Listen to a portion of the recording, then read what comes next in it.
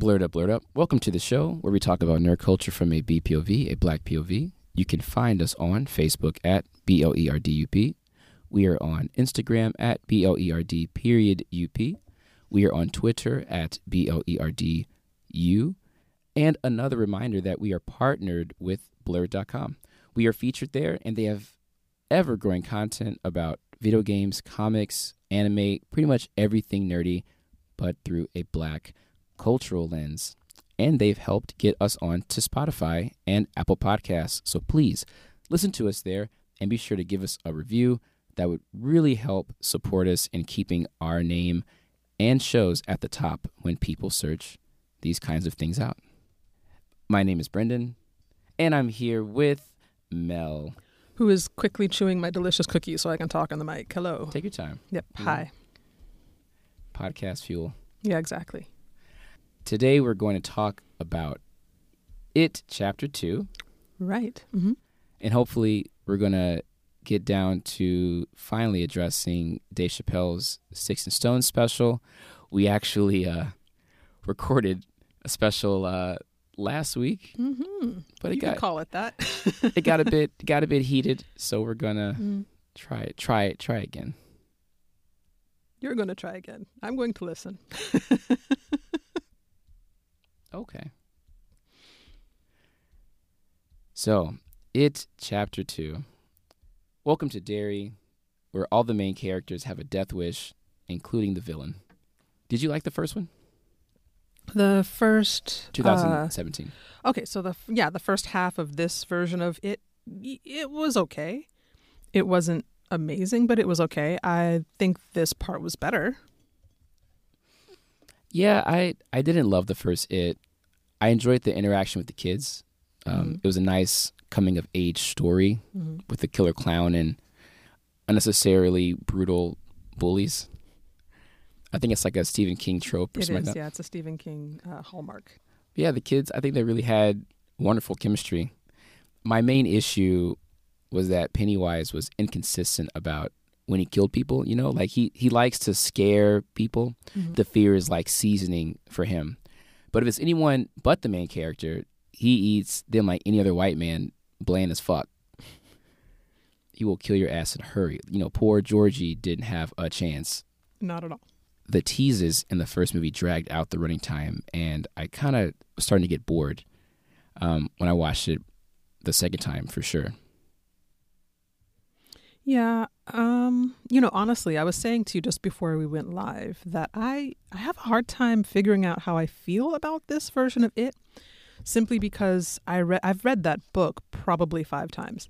I don't like it so much anymore, but there was a point in like my late teens where that book was really important to me, really talismanic. So I know the book really well, so I was kind of seeing the movie to see moments from the book. And I'm not sure what's a spoiler and what's not. It's a little confusing. So, yeah, I mean, for that reason, it's kind of hard for me to judge the film. I think if I had just seen it by itself without any reference point, I would have hated it. It just would seem, like you said, inconsistent and unnecessarily violent and with some really problematic moments that are never really explained in the film, but are really fleshed out in the book. And even then are still pretty problematic. Yeah.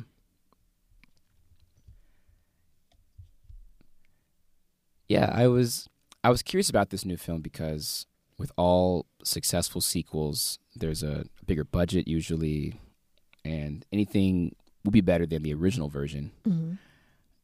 If fans remember, the budget for that adult part in particular was smaller for that portion of the story. Right, yeah, for the TV movie. With Tim Curry. Yep. The best thing about that movie was the characters, like the actors, rather. Yeah. And Tim Curry. Well, yeah. Well, he was one of the actors. Yeah. Right. Yes. Yeah. So Tim Curry, and also I think that out of the 3 versions, and by that I mean the book, this new 2-parter that we're reviewing today, and the TV movie, I think the TV movie had the best ending. Yeah. Yeah. Okay. Well, yeah. This time, we have some great actors for this movie. All-star cast: James McAvoy, Professor X himself, Jessica Chastain, Bill Hader, Isaiah Mustafa. He was really good. Yeah. James Ranson, Jay Ryan, and Andy Bean, who play the adult versions of the losers. So first of all, I have to say the casting was perfect to me. Have you seen that BuzzFeed article?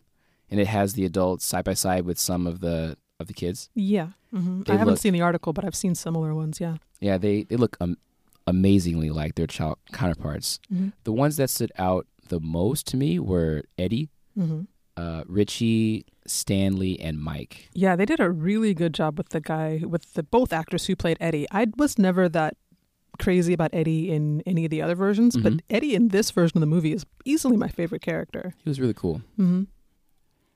But it isn't just the look, right? Like it felt like they really studied the mannerisms of the children and brought them to life as adults. Some of them did a better job of actually kind of transcending and making the character their own, though. Jessica Chastain, McAvoy, and I think Mustafa stood out the most in that way. Yeah, I think so. But there's something else I want to talk about, particularly with Mustafa, that I think we can get into a bit later. Okay. I got something, as a black person, I got something to say about Mike. Remember how I said that book is really talismanic for me?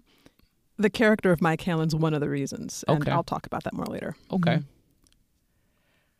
But yeah, Chastain and McAvoy stood out, but maybe because the two of them are the biggest stars in this movie, they were given more to do. Like Ben, the adult version of Ben really didn't have a lot to do in this movie. Yeah. I liked him, but he just didn't have as much to do. Yeah. From what I understand, Mike is a more important character in the books. Yeah, and to put it mildly. Okay. Yeah, and this adaptation is trying to be, from what I understand, more faithful to that. Yes? No. Oh, okay. I mean, maybe they are trying to be more faithful to it. More than the past. More than the TV the TV adaptation's much more faithful, I think. Really? Yeah, to the original spirit of the character of Mike Hanlon. Okay. Yeah, definitely. Well, then interesting. Okay. Yeah. Okay. Yeah, this version, they did my boy Mike wrong, I think. They really did. That was something I didn't like in either half of this version of it. Okay.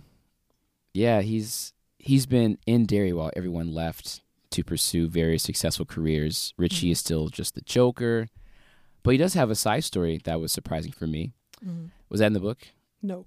Okay. Well, he had a side story, but that wasn't it. That wasn't it? Okay. That was actually one of the ways I think they did him wrong. Okay.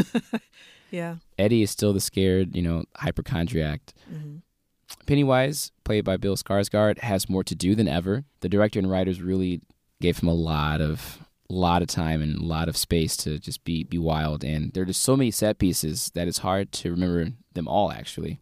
True. Yeah, well, again, but actually that's a little bit more faithful to the book, and that the fact that there's just so much stuff going on, it's hard to track it, because the book was notorious for having 8,000 subplots. So yeah, it's a 1,500-page book. Okay. So yeah, Pennywise was a lot scarier in this half.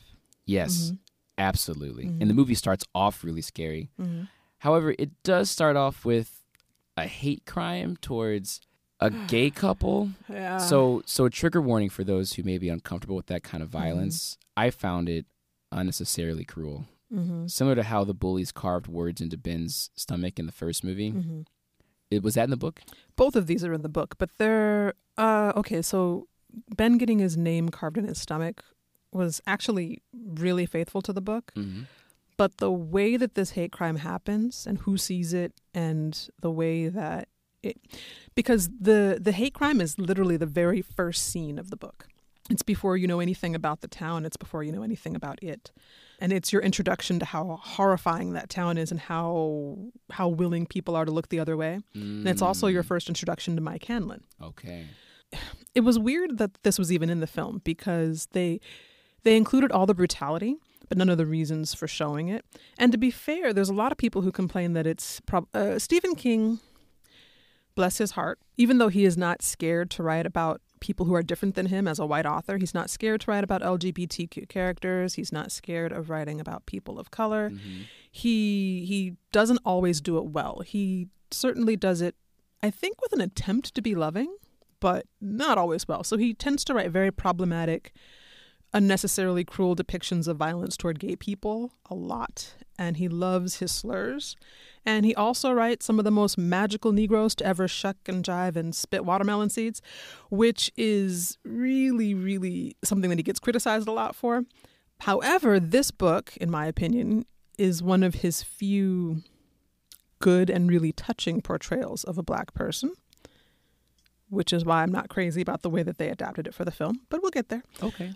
You're really trying to get there. I am. Sorry. I'm gonna do my best for you. Okay. No, I'm just saying. I mean, I don't want to just bring it up now. I know we got other stuff. No, but of course. Yeah. But so because of that, though, I think in the book, for the time when the book was written, this was shocking and horrifying, but it wasn't necessarily problematic yet. But now looking at it, that scene should have been rewritten. Definitely. Yeah.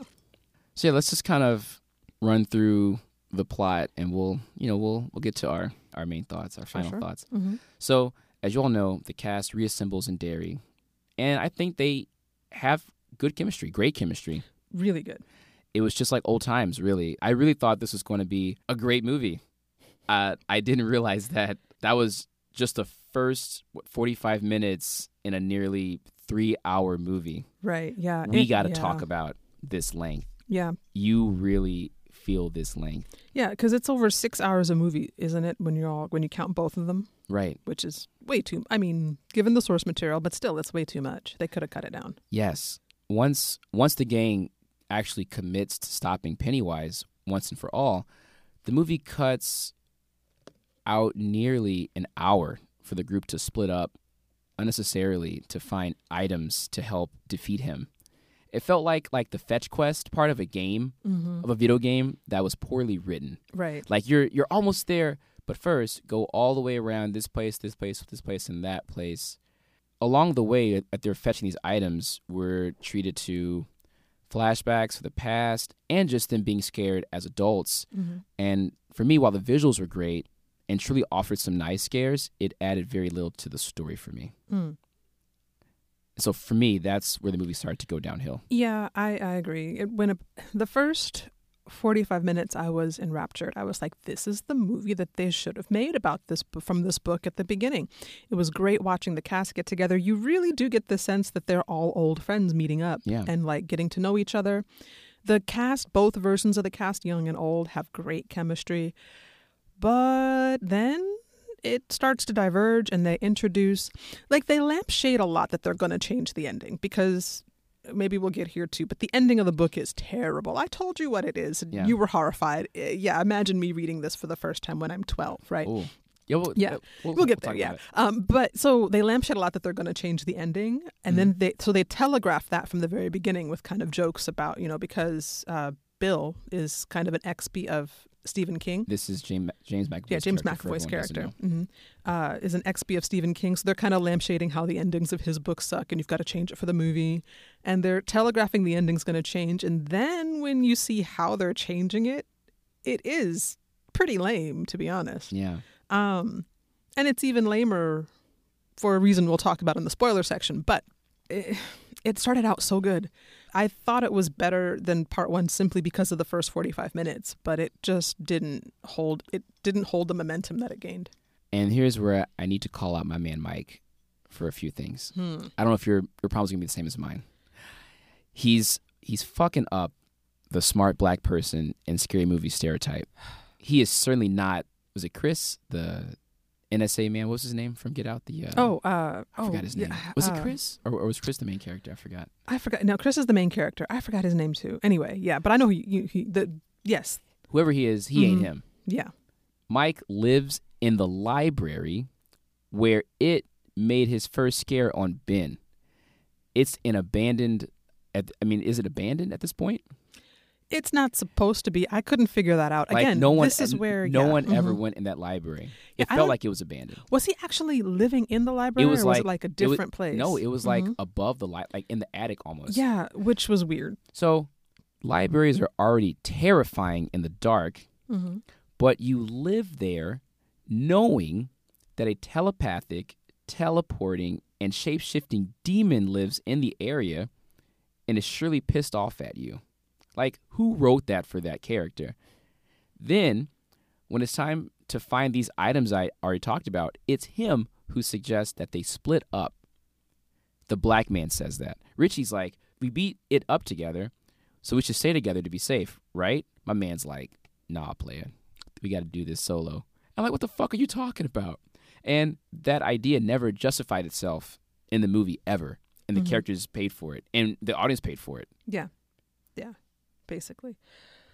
Oh, okay. So is this where I talk about the differences between book Mike and movie Mike? Or Go ahead. should I? Yeah. Okay. So I mean, as long as do you want to save it for spoilers, all of it, or do you want to dance on what I said first? Or I'll save it for later. Okay. Because I think I need to get into spoilers to really break down how disappointed I was by adult movie Mike and by movie Mike in general. Yeah.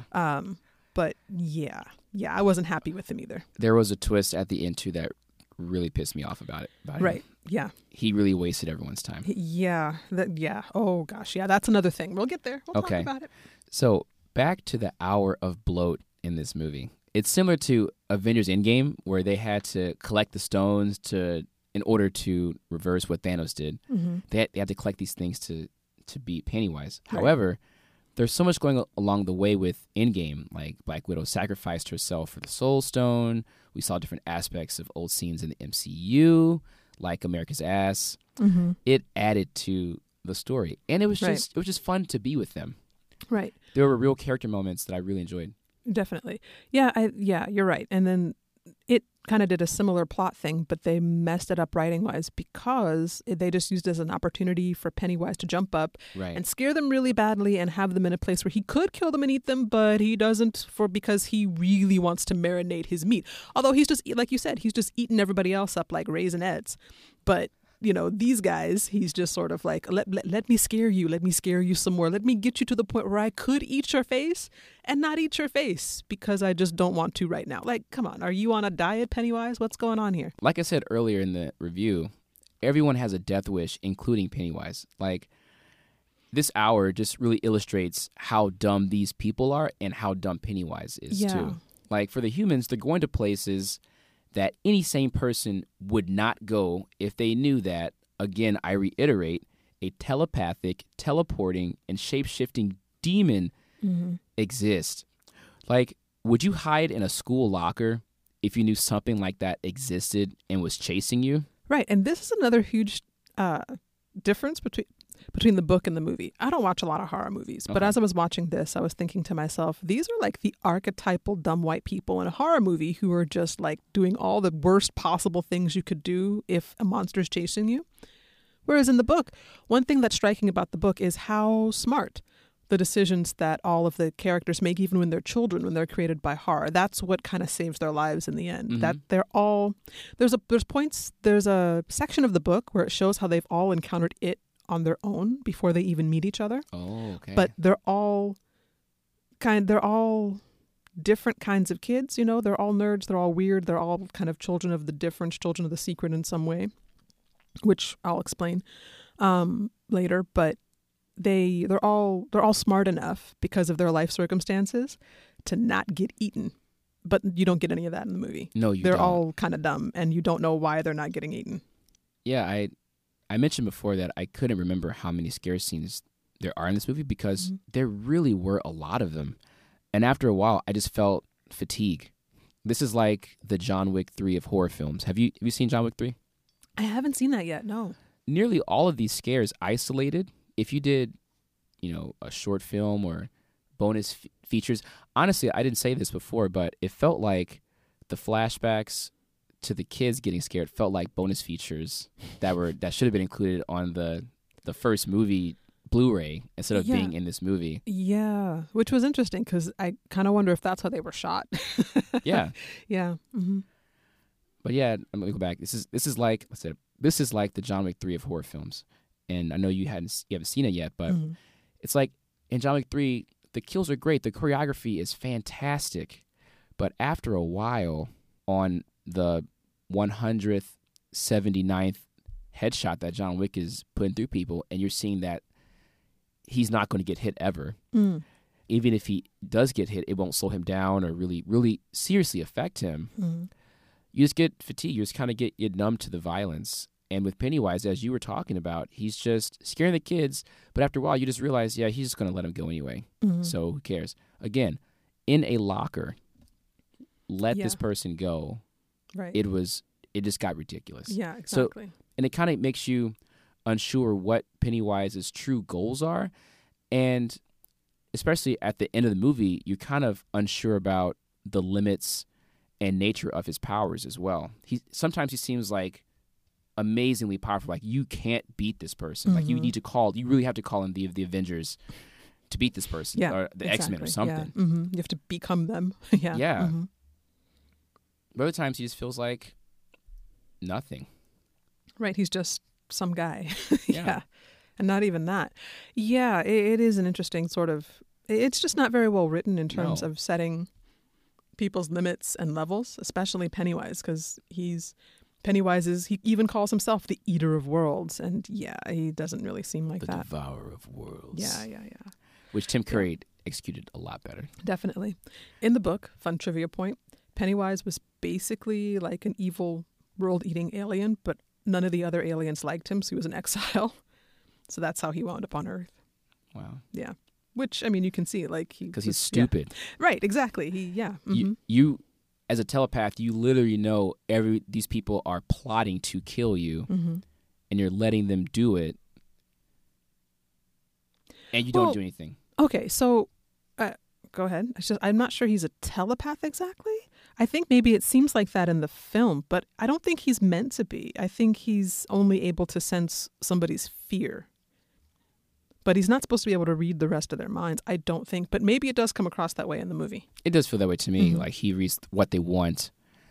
You know, he appears to them as certain people or certain things, and then it flips on them. Right, yeah. Yeah, I think the initial concept is that he's only supposed to be able to read people's deepest fears. Okay. Yeah, and use that against them. Okay. But the movie was sloppy. You don't get the limitation on it. That's kind of my point. True. And the ending, you already mentioned that you kind of had issues with the ending. I did too. It felt to me kind of a fizzle instead of a bang. Yeah. I was pretty disappointed. But I felt that way about the first part too. Like, they really, that part of the movie, the ending should be the scariest part.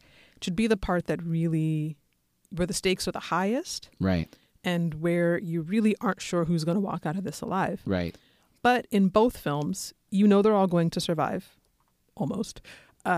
And you know that the stakes aren't very high because everything that's happened before that, all of the setup is way scarier than the actual reality of confronting the final monster.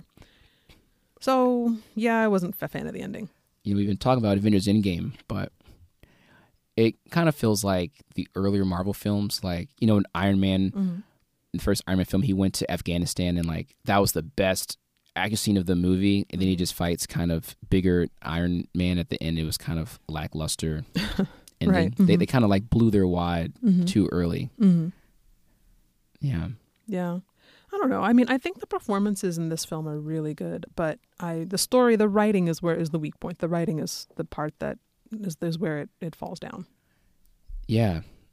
I can't point to any genuine scene that was bad, except for, you know, this demon just not killing people who were trying to kill him. Again, hard for me to separate out my nostalgia regarding the book and the actual film.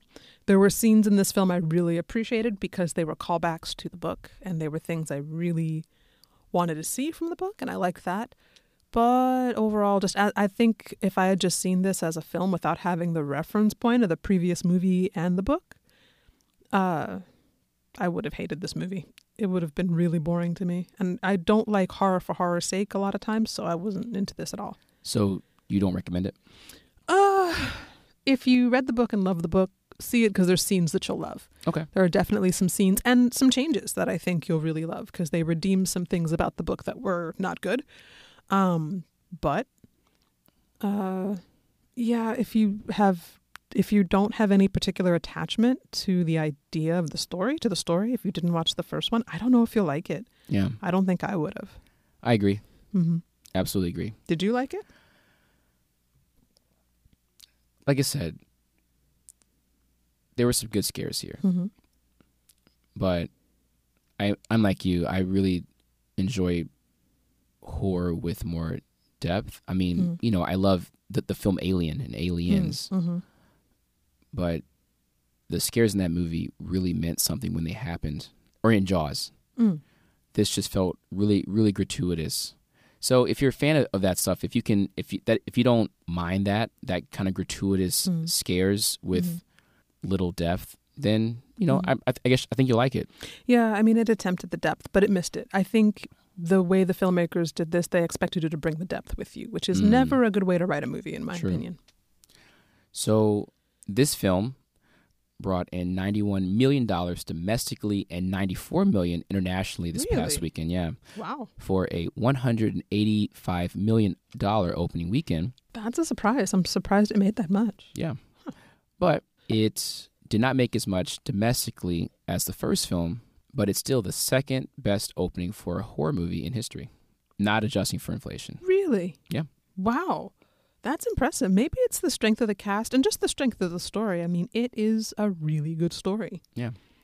But not the way they tell it in the movie. Wow, interesting. Huh. I will say, I'm a chicken. I'm a huge chicken. I went to go see this. Yeah. Hey, look, I proudly accept the war cry of my people. I went to go see this at 8:45 in the morning because I was not going to be caught out late at night, even anywhere close to dusk after having seen Pennywise. And I probably could have seen this at midnight and been fine. Yeah. So, yeah. Let me get to the quick spoilers real quick. Yes. So, again, on count 3.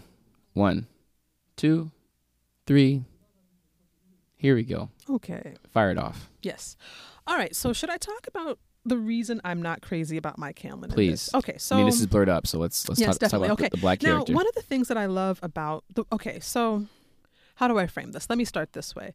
The book It meant a lot to me in my teens. Mm-hmm. Okay. I reread it about a year ago and I didn't love it as much. It's actually way too long and it's brutal in ways that it doesn't necessarily need to be. And the ending, oh my God, the ending is awful. Talk about it. I'll get there maybe. Okay. I don't know if I want to talk about it. It's not super relevant here, but okay. Yeah, the ending is awful. But that book meant a lot to me because that book, there's something really sweet about the nostalgia of that book. All of these kids, the reason that they're friends, they call themselves the Losers Club. They've all got problems in their life. Bill's brother died and he has a stutter. Richie's got horrible thick glasses. A lot of them have family problems, or they're just really different people living in this small, extremely white town in Maine in the case of Stan and Mike. Now, Mike is interesting to me because I read this. So I was a huge Stephen King fan as a kid. I read this book after I read The Stand. And The Stand, if you've read it, has Mother Abigail, who is basically the most magical Negro in the universe. Literally. And that's her whole point in that book. You know, she's got like this strange transliterated country accent and her whole purpose in the book is to be a magical old black lady. It's awful. Even at that time when I didn't have the taste that I have now or the filters that I have now, I thought that her character was kind of awful. However, so much so that I actually recasted other characters in that book in my head to be black to make up for her incredible lack, right? But then I read It. And the way that It is written is interesting to me because Mike is one of the main viewpoint characters. Large portions of the book are actually his journals because Mike is the head librarian in Derry as an adult, and he's also an amateur historian. So he's writing a history of Derry and a history of the violence in Derry because he encountered it as a child. And simultaneously, you're doing these flashbacks and you're going back to see how these kids all came to be friends and how they all encountered it. And you get all these stories of how, you know, why they were all bullied. But the way that Mike is written, he's very smart. You know, he's the head librarian, you know, he's this historian, you know, he's got a deep ancestral connection to the town. He's the only one of the Losers Club who has an okay family. Like he's got a really loving and supportive family, which is why I don't like that crack house, that whole crack house like storyline there. Oh, I know that. Mm-hmm. Okay. So he's the only one who has a really, truly supportive, loving, working class, regular people family. His folks are farmers. He works on the farm. He plays trumpet at church. He's just a really good kid. And you're not really sure why he's being bullied the same way that all these other kids are. Because you know that Ben is overweight and nerdy and new to town. You know that Beverly is a tomboy who comes from a really messy home where her father may or may not be molesting her. You know, I mean, there's all of these kind of awful things going on with all these other kids. You can see why they're outcasts, but you're never really sure about Mike until about halfway through the book. You realize he's black.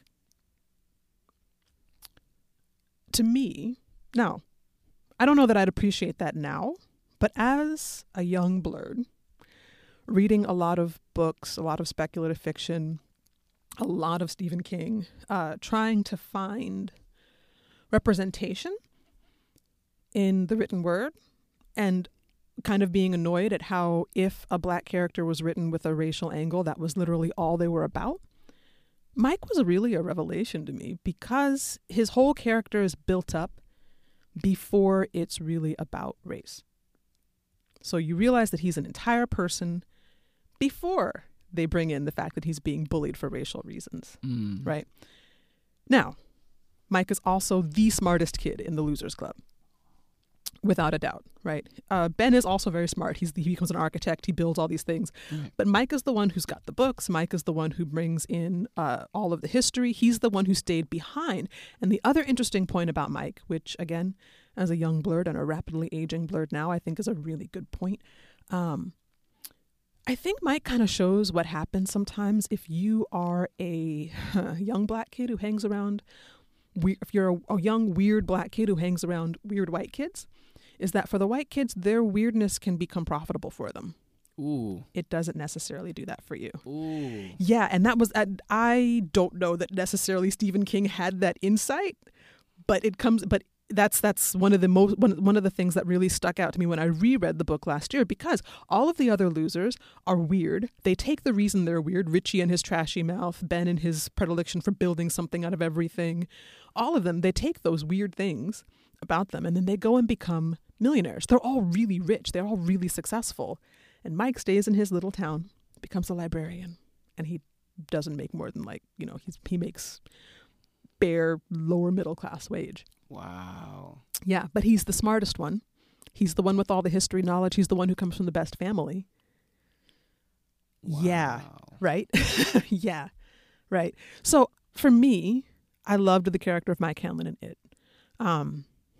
Not to say that it's a perfect character, but I love the way that King wrote him and the nuance and just how relatable he is as a black character written by a white author who has a track record of writing terrible black characters.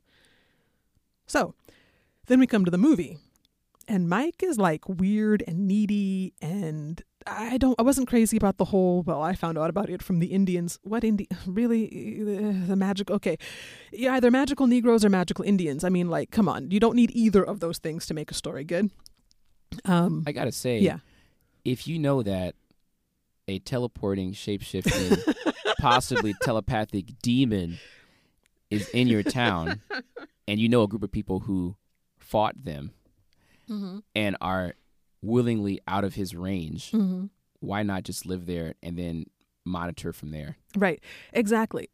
All of the... So that blew my mind. Exactly. It's like, who the fuck wrote this character? Exactly. All of the inherent intelligence and resilience and just the sense of humanity that made up the character of Mike Hanlon it kind of disappears in this flood of, but you guys, I need friends. I really need friends. Now, I will say the Old Spice Man did a great job in the role because I didn't know it was him until somebody told me. But yeah, right. But I was just disappointed in the way that they created this character. Also, in this character, Mike doesn't seem to have much of a connection to other blackness except for in negative ways. So like he was raised by his grandfather who runs the slaughterhouse, and his parents were crackheads who died in a fire. In the book, that was a fire that he wasn't around for. His father survived a nightclub fire started by the KKK at a black nightclub that was near the town. Derry had a really old black population, and basically his father was the only person who stuck around after that fire and built a farm as kind of like a FU to the local racists. Got it. Yeah. And, married a woman from his hometown and had their son there and all of that. But Mike also had a connection to other black people. There's a great scene in the book where Richie, who's kind of the coolest of the white kids, is like asking him about music. And Mike goes into this long list of really famous black rock and roll artists, like from the early days. Okay. And Richie's mystified, like, what are these? Who are these? Like, he's completely confused, So all of those little details that made Mike a really interesting character, none of that was there. They really did him wrong. I mean, they tried to keep everybody else more or less, to keep the essential nature of who they were in the book. And I really appreciated that. Even when there were major changes, like with Richie. And there were huge changes with Richie. But they didn't do that at all with Mike. He was just sort of, he was turned into a magical Negro for the movie and he wasn't for the book, which was annoying. Mm-hmm. And he wasn't even that magical, right? Yeah, he was kind of pretending to be magical because he was like, go and find the tokens. And he's like, well, actually, I just wanted to see you guys again. Whatever. Ugh. That really pissed me off. Mm-hmm. You wasted everyone's time. Yeah, you almost got everybody killed. You actually did get some people killed. Right. And, or, like dangerously close to being eaten. But right. Yeah, it was just bad writing. It was a bad plot point. Yeah. Yeah, for me, there's not much to spoil. Richie being gay was interesting. Mm-hmm.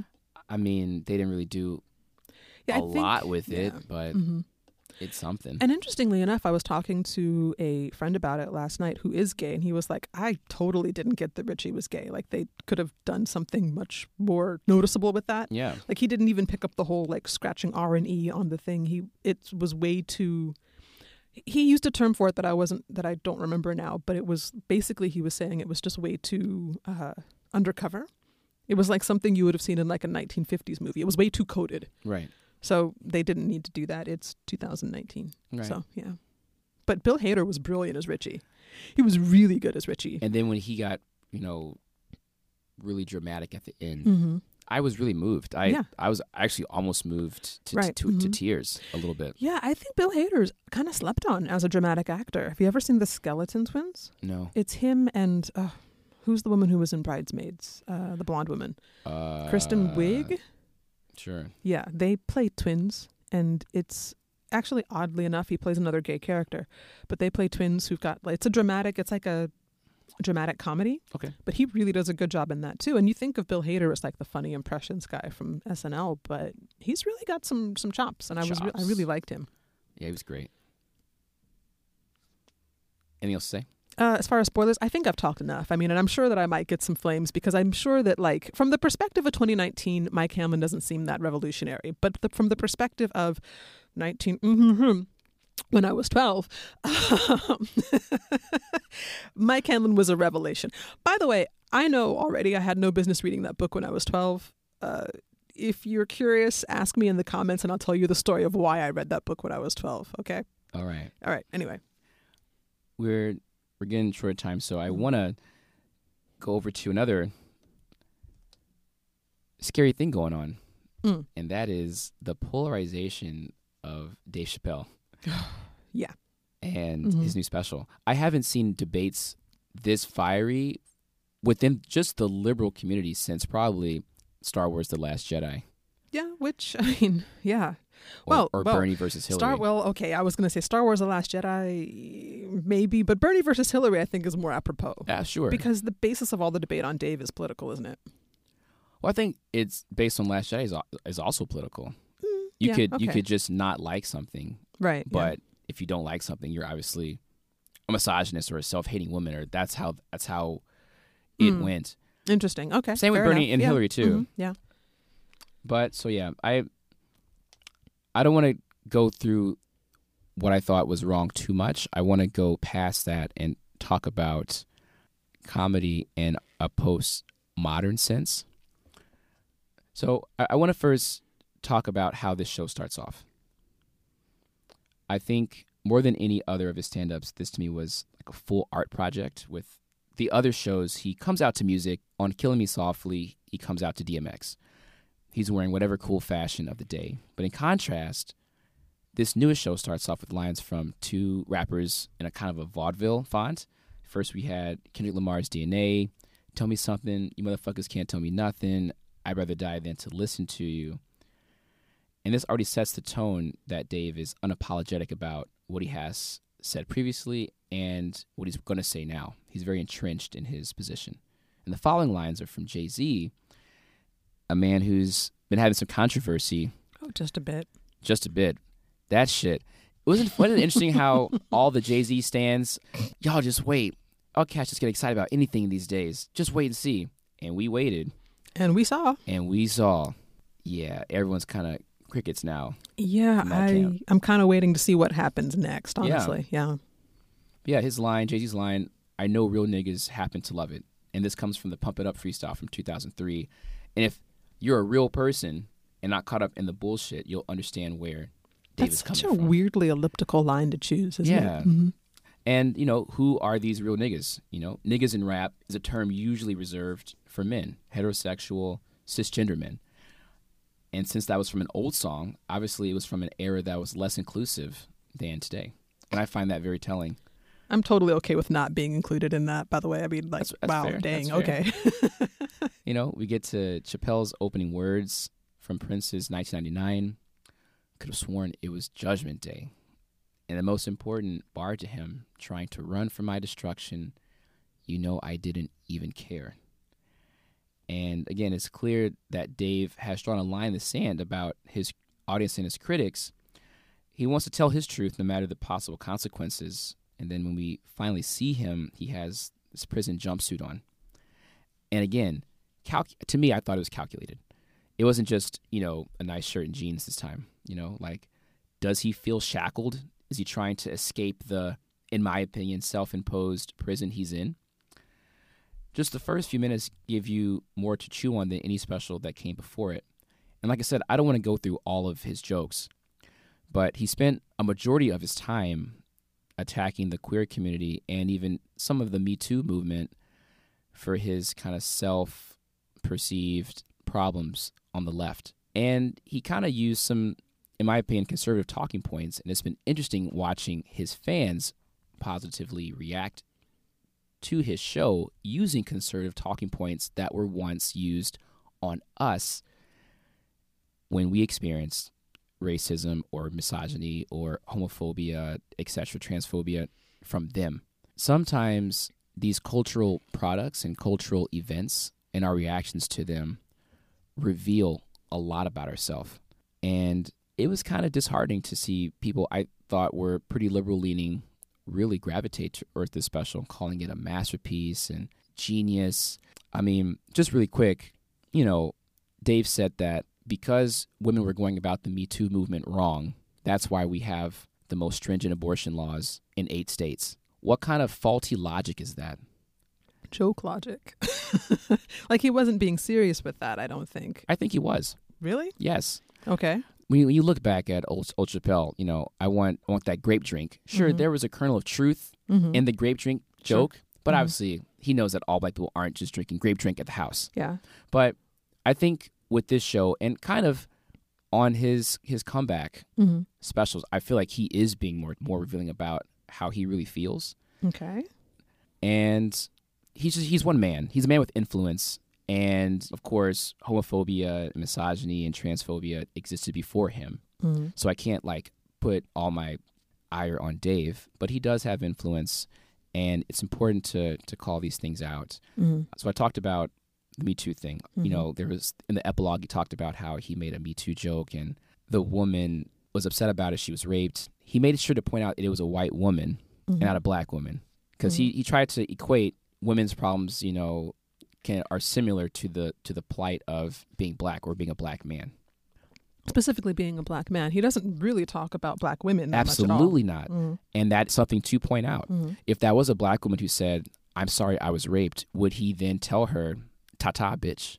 Would he throw her under the bus for a joke? Well, he did the same thing to what's her name? Dream Hampton. Yeah, to Dream Hampton. He threw her under the bus. Continuing with the epilogue, he talks about he wondered why the woman was upset at his jokes, but the trans woman that he pointed out in the audience wasn't. And then his revelation is she used to be a man.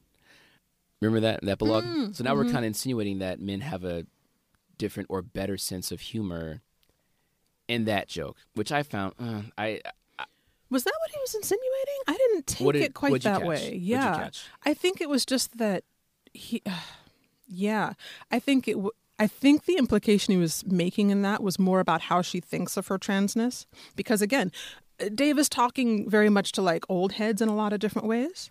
So a lot of older trans people, especially the super older or the super old generation, don't necessarily use the same terminology that younger trans people do. So they will say stuff like, "I used to be a man," which now is completely politically incorrect and completely insensitive because younger trans people don't talk about it that way. Older trans people the ones that I've met, again, not being trans and not necessarily being an expert on this, but I've noticed that a lot of my older friends who are in their 50s and 60s will say it that way. So I guess, I don't know, I think I took it in a different way. I thought he was making a comment on the way that she thought about her transness.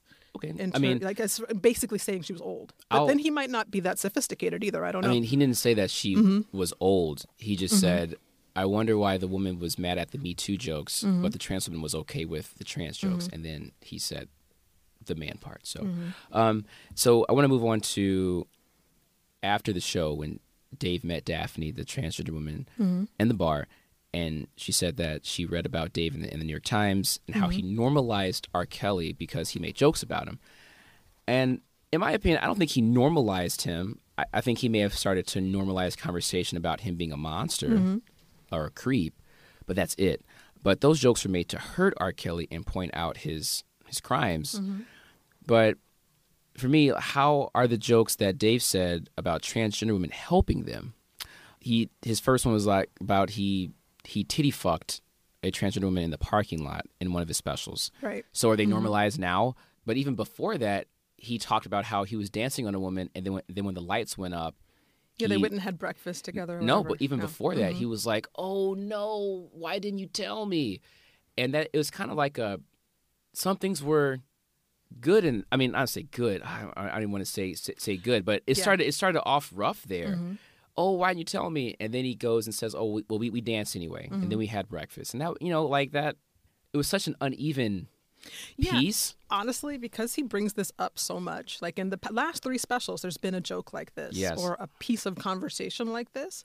It makes me just wonder: is his issue with the trans community that he's trans attracted and doesn't know what to do about it?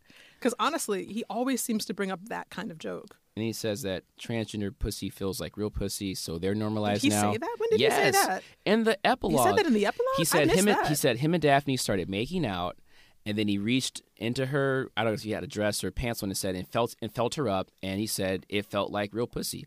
And so again, are they normalized now? Because obviously we know that some transgender women don't have surgery. And doesn't he realize that a significant amount of violence that happens to transgender women that comes from their sexual partners? So, and of course, I mean, I'm sure Gio will get on that later, but he's looking at transgender women through a sexual lens, exclusively almost. Right. And, this is something that they have to work by default, or they have to, that's the work that a lot of them do by default because normal jobs will not hire them. And their value and their existence extends beyond that. So I think his presumption about him normalizing trans women was extremely ignorant. And the fact that the crowd clapped about that, like, yeah, you're right, they were also ignorant. But it's not surprising given the subject matter. Just frankly, people just aren't that well versed. I'm not.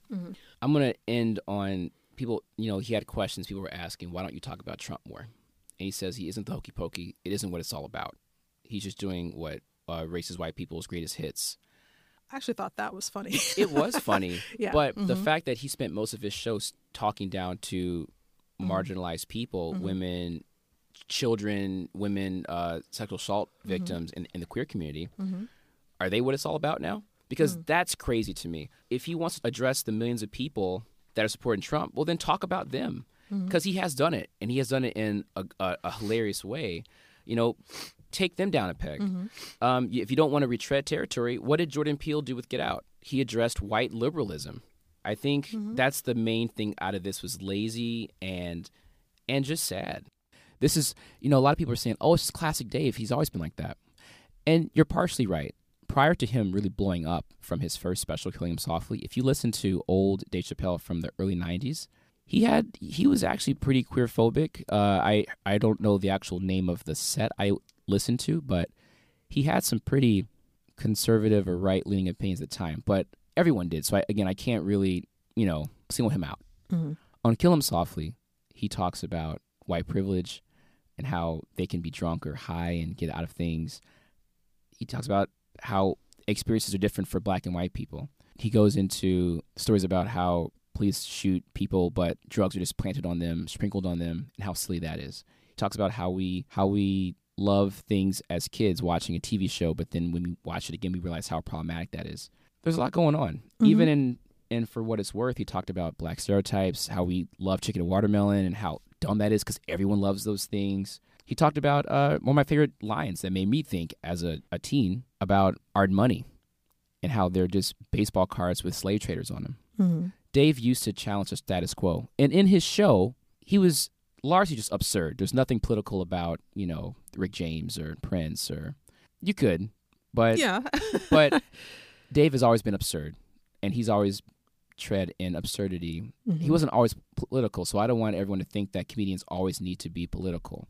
However, I feel like if you're going to address social political issues, especially in 2019 in this era, especially a time when trans people are facing just unbelievable murder rates and just violence, if you take away the violence, the physical violence, being denied housing and work, loans, I mean, you can name it, just every aspect of their life is so painful, and you spend half the show punching down to them. I hope we take heed to Dave's words when he was a better comedian, when he was talking about celebrity worship. He had that whole "Where Is Ja" segment For What It's Worth. Mm-hmm. Transgender women, particularly women of color, are suffering record murder rates. Who gives a fuck what Dave Chappelle thinks at a time like this? This is the same man who said, "I'm going to give Trump a chance" after his blatant racism and sexism on the campaign trail. I mean, he later said that he regretted that. He walks back on it. But, this obviously shows that this guy's judgment is not flawless. Mm-hmm. So we should definitely be examining that and not just saying, oh, Dave is telling the truth just because it reinforces your own problematic POV. And I'm going to flip Dave's words on him. I don't want to cancel Dave Chappelle. And like he talked to Trump, I want to give him a chance. In every new special, even though, as you said, they were kind of mixed or ropey, they've always shown some brilliance. Mm-hmm. And they always show how much of a thoughtful comedic artist he is. And I sincerely hope that he can surround himself with better people, just have some more self-reflection, and just starts aiming that talent at the right people again and more consistently. And if he can't, I anticipate more progressive comedians to fill that void. We talked about Flame Monroe, and you mentioned some other ones. I mean, maybe we can list some in the comments. But at the same time, and more importantly, I issue a challenge to the fans and people in general to just be more careful about how we consume and celebrate these cultural products and events. Just because it comes from someone that we admire doesn't always make it correct. And saying that, people get offended by everything these days, just realize who you sound like now.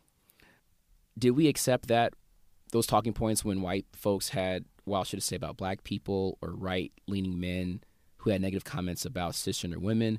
Is this now just locker room talk for Dave Chappelle, the way that white folks try to excuse Donald Trump's bullshit? Breitbart put out 2 articles praising this latest stand-up. Did Dave see that coming? He quit Chappelle's show because he felt, in part, it didn't have the impact he wanted. How do you feel when Breitbart and other conservatives are supporting what you're saying? I just want to read the opening from the Debunking the Joke Police. This is from Breitbart. Mm-hmm. Really? You're going to read Breitbart on Blurred Up Eek? I'm just telling you. I mean, this is... But I'm reading this so that people who have been defending Dave Chappelle understand who is also defending Dave Chappelle. So here it goes. Okay. The joke police are looking to strip Dave Chappelle of his speech rights, which once again proves we are coming to a decision point in this country. That's what this whole godforsaken woke crusade boils down to. A choice. And the choice is this. Are we going to allow ourselves to become second-class citizens in our own country? Are we going to allow far-left activists and their allies in the media, Silicon Valley, and Hollywood to bully us into creating a 2-tiered class system?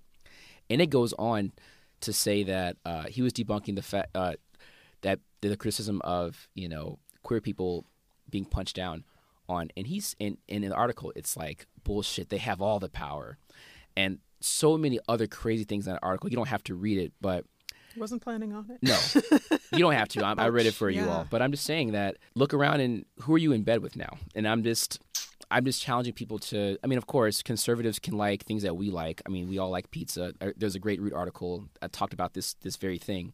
He said, we can all like pizza and ice cream. I'm sure Trump loves ice cream too, but this is a little different. And I would just really challenge. Was that the one from Very Smart Brothers? That Yes. article? Yes. I would just encourage the listeners who are generally liberal leaning to do a little introspection themselves and see what. I lost my thought.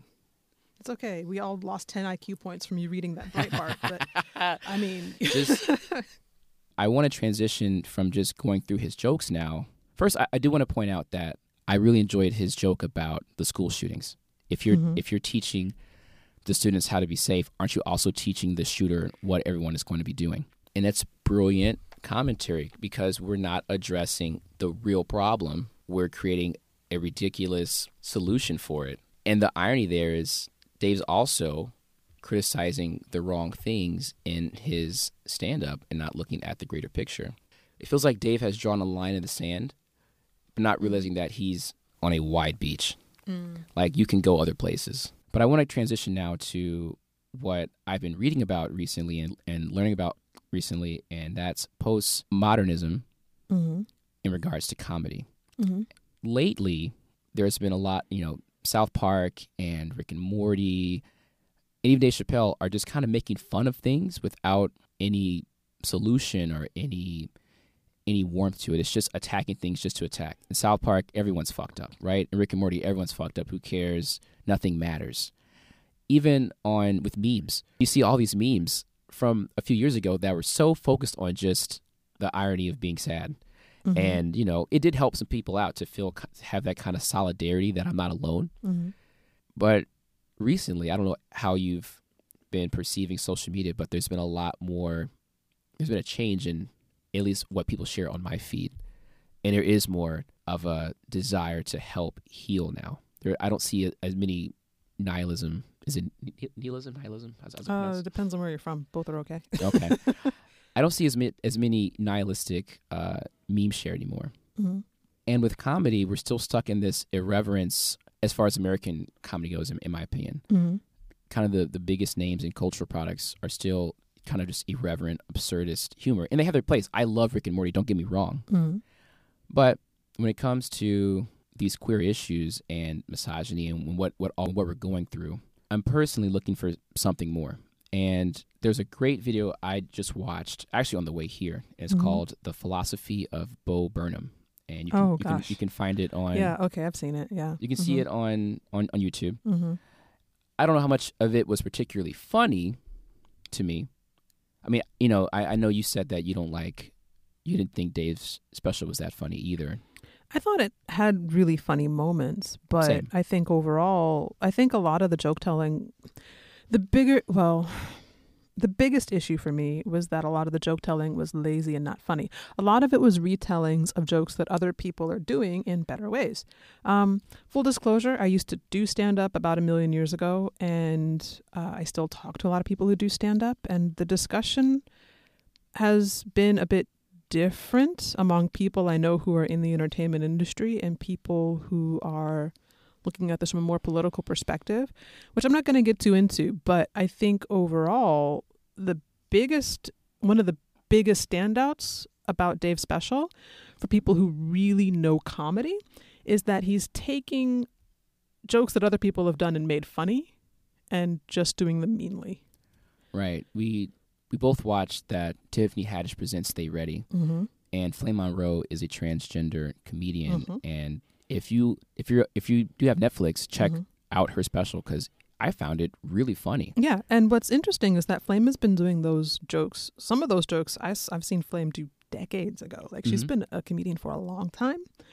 And yeah, so this isn't anything new. She's joking about the same topics, but coming from a place of love and a place of understanding that Dave's not coming from. And I think the reason I don't go as hard on it politically as you do necessarily is because for me, these things are always relational. For me, it's very clear that as many times as Dave says, well, I have lots of gay friends, or I have lots of friends who are this way, or my wife is Asian and she hates that joke, so it's okay that I tell it.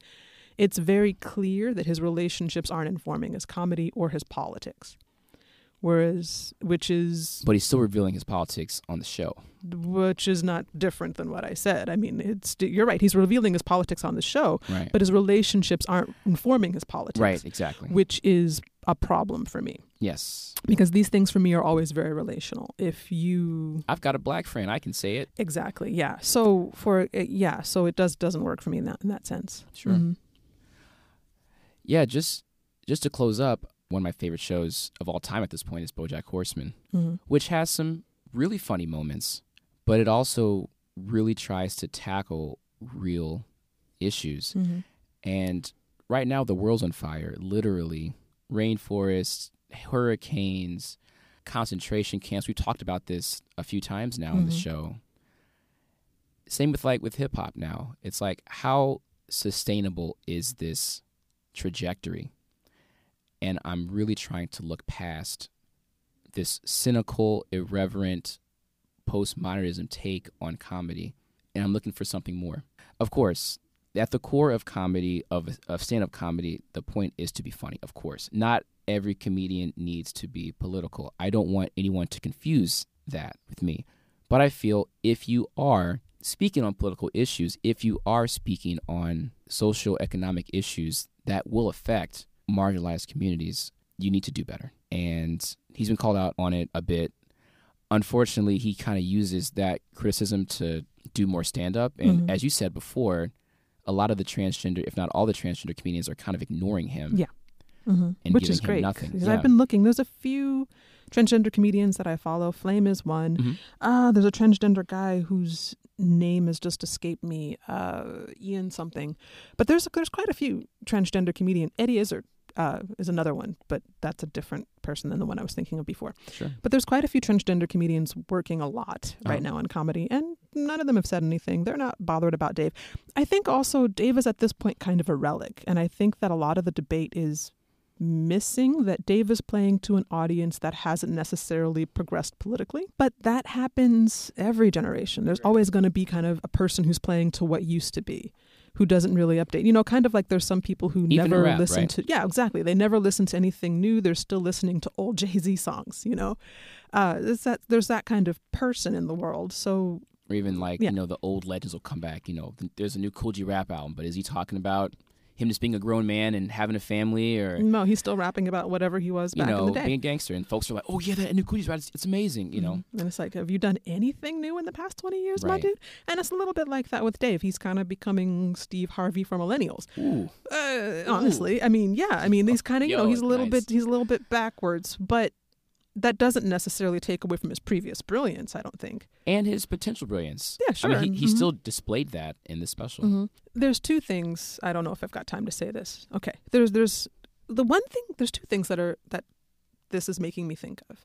One is a Harry Potter quote, actually, Okay. which is interesting because I think there is a hidden silver lining to a lot of the polarization and this extreme debate that you're getting. There's a quote in one of the Harry Potter books that always really stood out to me. I think it is in The Order of the Phoenix. Don't quote me on that, though. Some Potterhead is going to know exactly where this is from.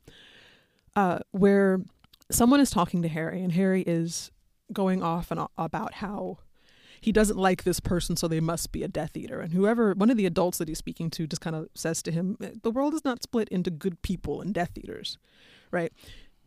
You know, morally, it is possible to walk and chew gum at the same time. You can have conservative and liberal stances in the same body. And I think a lot of people, because we're so into social media politics and talking point politics, we find it In hard. our bubbles. We're in our bubbles.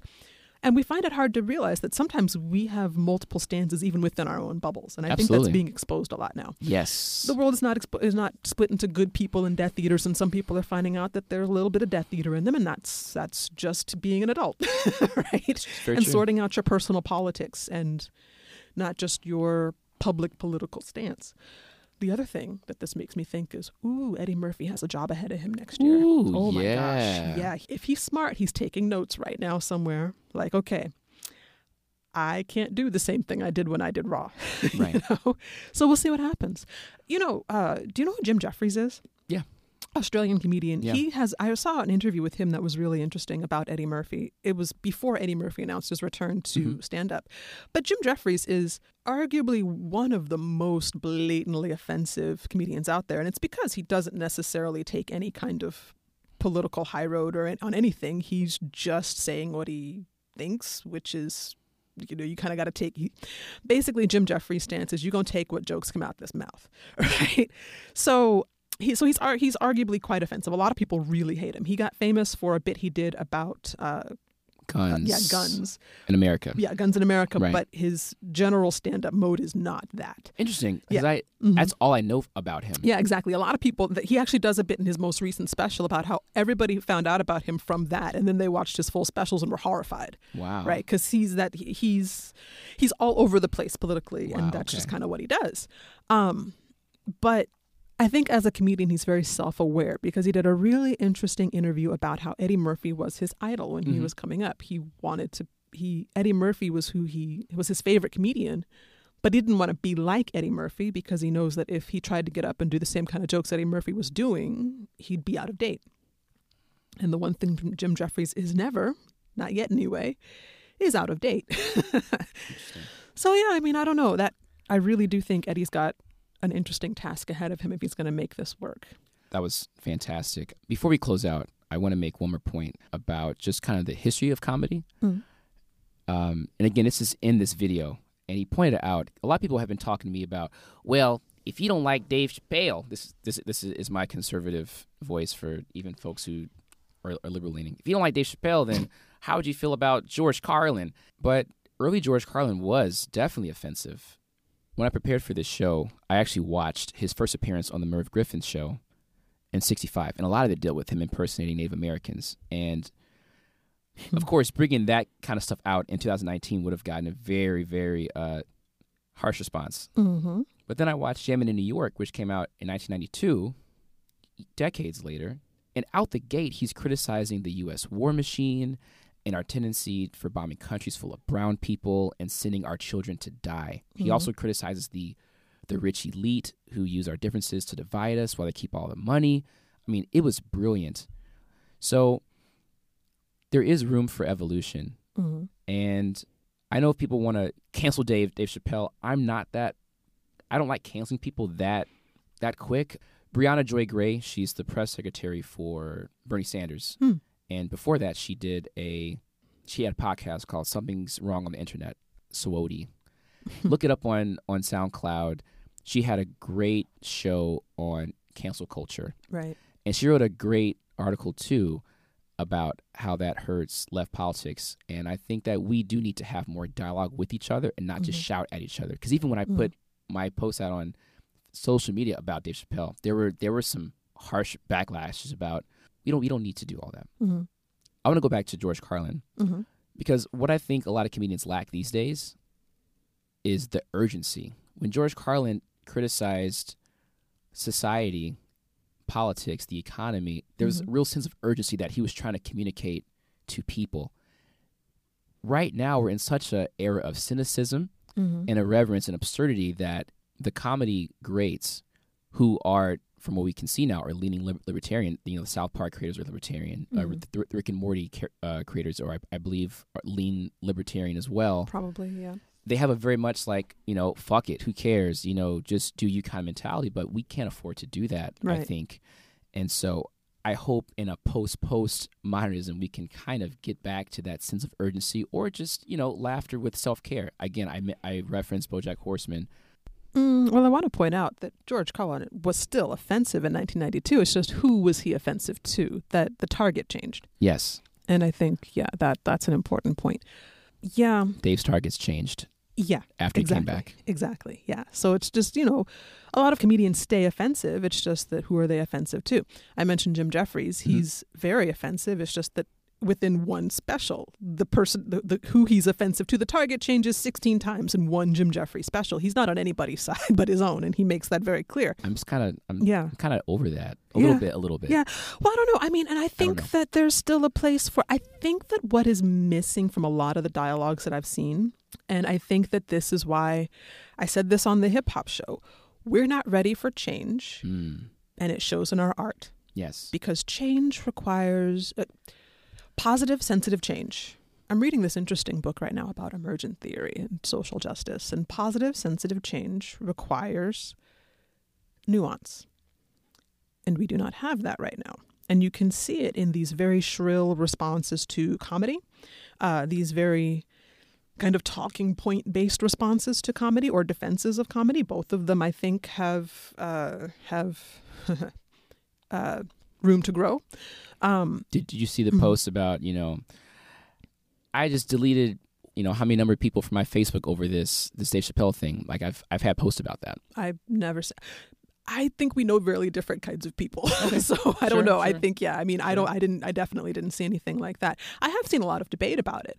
And I've seen a lot of unexpected defenses, and I've seen a lot of unexpected attacks, which, the people who I expected to really be into it are not, and the people who I expected to really be not about it are actually kind of into it. Yeah. So I don't know. That's interesting too. But I think that the thing that's missing from all of the discussions is a sense of nuance and a sense of desire to understand, as opposed to a desire to say, okay, this is offensive according to XYZ. Again, it just points to for me, there's a huge disconnect right now between the development of people's personal politics and the development of their public politics. And this is a social media thing in a lot of situations. People, I think a lot of people who are kind of beginning to develop a political consciousness quickly learn that if they post the right stuff, they get likes. And that, I think, has contributed negatively to the development of personal political consciousness.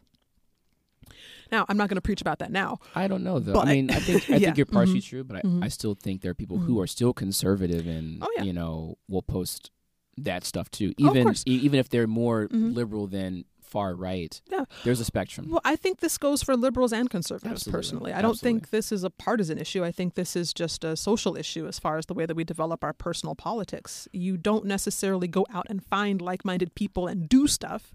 You post about it on social media, and you kind of, it's very easy to put yourself in an echo chamber and a bubble where you never really have to defend and refine your political consciousness.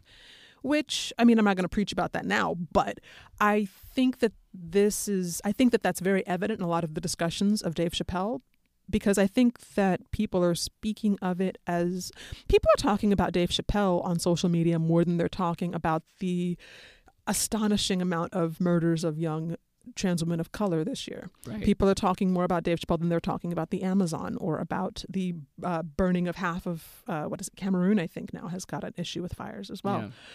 People are talking more about Dave Chappelle than they're talking about Trump and how evident it is that he does not know how to do his job. So excuse me if I can't get too fussed about the points regarding Dave Chappelle, except for on a comedy level, because my God, the world's on fire. Exactly. Right? So, but counterpoint, if someone does draw that much influence and attention, I'm hoping that next time, and for any other cultural products, I hope they can just do better.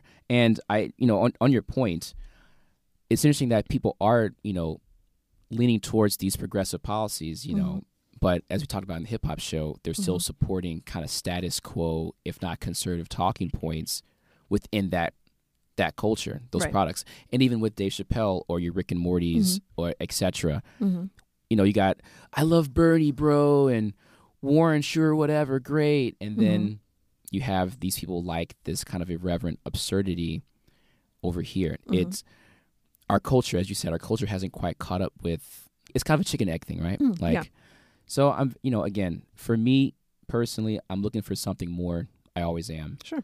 And I hope that we can all do that together. And I agree. Yeah, definitely. I mean, yeah, I agree. Good luck, Eddie. Yeah. Good luck, everybody. Just be nice in the comments if you guys are going to start debating this stuff with us. Don't be nice. I want to fight. No, I'm sorry. Don't do that. I don't want to fight. I'm totally, I told you I'm a chicken. I saw it at 8:45 in the morning. Don't fight me, y'all. I can't take it. I'll cry. I'm in my 30s. I'm not trying to internet debate anymore. My thoughts are here. Yeah. You can post them, and I'm probably not going to care. All right, y'all. Thank you all very much. This concludes this episode of Blurred Up. Once again, we are on Facebook at BLERDUP. We are on Instagram at BLERD_UP. We are also on Instagram at BLERD_UP. you. We are also on blurred.com. Please check those guys out. They're really cool. If you're a creator and you do want to be featured there, writer, they love some writers, especially if you're a woman, queer, we would love to have you. So hit me up or hit up the guys at blurred.com. You can actually email me at bu@blurred.com. Blurred up, huh? Okay. I'm just like, what part of your name is a U? Oh, geez. I'm tired. Sorry. I actually woke up at 5 a.m. today, and I went to the gym for just trying out this a morning routine. Okay. And yeah, I'm getting there too. But yeah, I was really excited to do this with you. Thank you very much, Mel, for being here. Thank you. And yeah, let us know how you all feel about it. And Dave Chappelle's stand-up in the comments. Please leave a review if you would be so inclined. Great. All right, y'all. All right. Peace. Free Mike Hanlon.